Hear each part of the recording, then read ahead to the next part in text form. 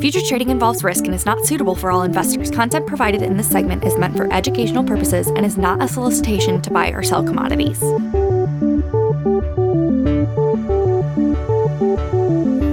right, everybody, welcome back to another episode of Ever Ag Podcast. Today on Market Talk, we have got Mr. John Spainhour, who has been a broker with Rice Dairy, which was first, and now Ever Ag for, 10 plus years now, John? Almost 17. Almost 17 years. So we've got a lot of good information coming from John. He's been in the industry for a long time. And we are going to talk about the GDT auction, the Global Dairy Trade Auction that just got done this morning.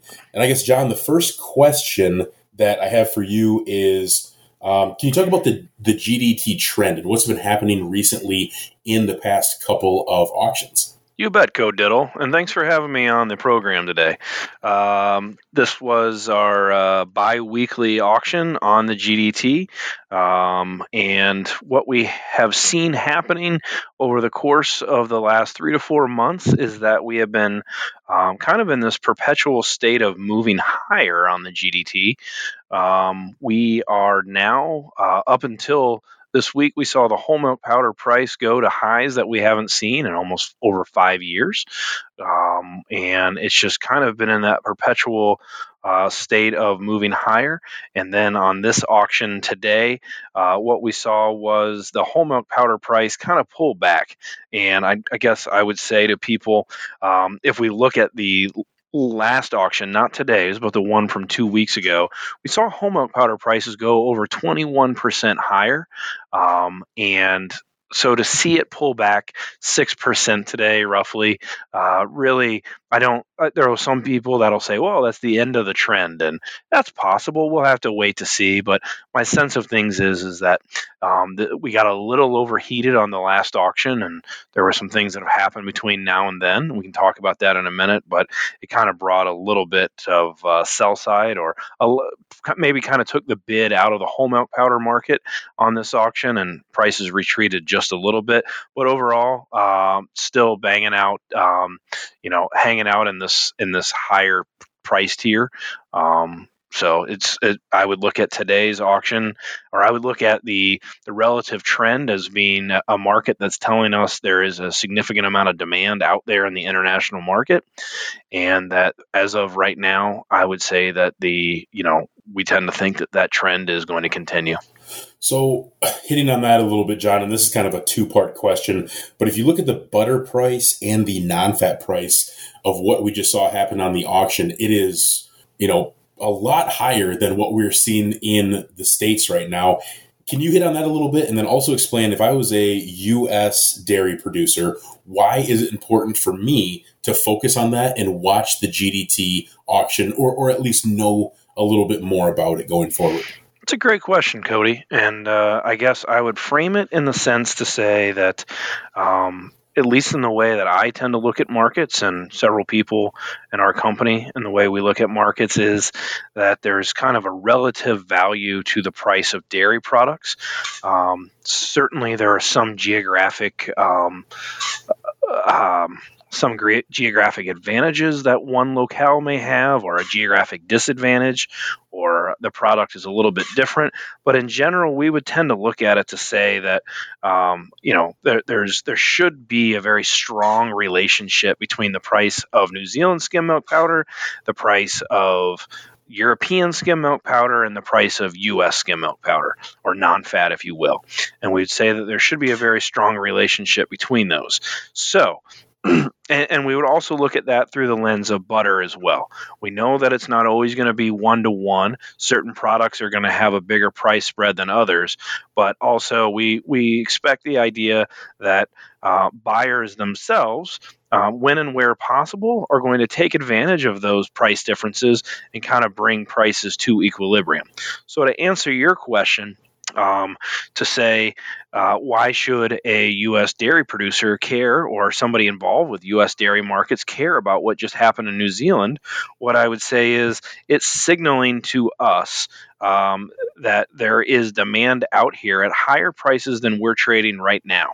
If we were to look at S&P prices on today's auction, they were roughly unchanged, call it 1% higher. That comes in roughly about $1.52 a pound for skim milk powder. If we look at the current U.S. non-fat price right now, we settle today at $1.17 and a quarter. So there's a pretty healthy price spread in there, almost 32 cents. So I guess I would look at that to say, does that mean that the U.S. price has to go to 153 or 152? And I would say, not really, but what it does tell me is that we should, and I say should, when and where possible, have quite a bit of interest from the export market looking to exporters trying to buy our product at cheaper prices than what they can find in New Zealand. If we look over to the butter price right now, we would say that price registers in somewhere around just north of 250, in some cases 257, 262 on the front end prices. If we were to look at that and compare that to the U.S. right now, even though the U.S. price has made a pretty significant appreciation over the course of the last, call it the course of the last year from its bottom, we're at 171, and you say, boy, that's a really healthy price increase from $1. It's still significantly cheaper than what we're seeing trade in New Zealand and Europe. And what that suggests to us is that somewhere in here we're going to see exporters, when and where possible, of course, there are constraints to it, but we'll see exporters come in and try to buy U.S. butter and fat, if you will, and try to move that offshore. And the way I look at this is to say, I'm not going to sit here and say that I think butter prices are going to 250, but what I think we can say is that there's a significant amount of support down here or at this up here at this 170 level, I guess is the way to look at it. A significant amount of support up here in this 170 level, and potentially quite a bit of upside. I would say the same thing for non-fat as well. That what the market is signaling to us is maybe we don't have to scream higher, but it does tell me there's a significant amount of support down here. And that would be the way that if I was a dairy producer right now in the U.S., I would be looking at our prices and saying, boy, I really feel like there's a chance for prices to move higher. And if I was a buyer here in the U.S., I think I would be forced to start looking at the U.S. markets as, even though they're higher than they have been in the last year, and maybe seasonably a little out of whack in terms of what we would think of where prices could be right now, I think as a U.S. buyer, I have to kind of focus in and say, boy, maybe the world market is showing us something. So that's a great explanation on that, John. I greatly appreciate that. Speaking on higher prices and exports, you and I talked about it a little bit this morning, but the cheese equivalent, what we're seeing, their price on cheese is still higher than ours is, correct? That'd be correct. If we look at the last auction, I think that dialed in, on average, call it about 195 on their last auction. There was no cheese offered on this auction, and it's a little bit of an anomaly to see that happen. Still looking into why that was the case, but there just wasn't any cheese that was offered on this auction, so we didn't see any change because of that. But coming into this auction, we would say that their cheese price is higher than ours, and European cheese prices are higher than ours as well. So from a cheese export situation, probably some pretty decent opportunities to move some stuff offshore. But the cheese export opportunities at this moment, at least on the block side, probably aren't as great as the butter or non-fat export opportunities. Okay, awesome.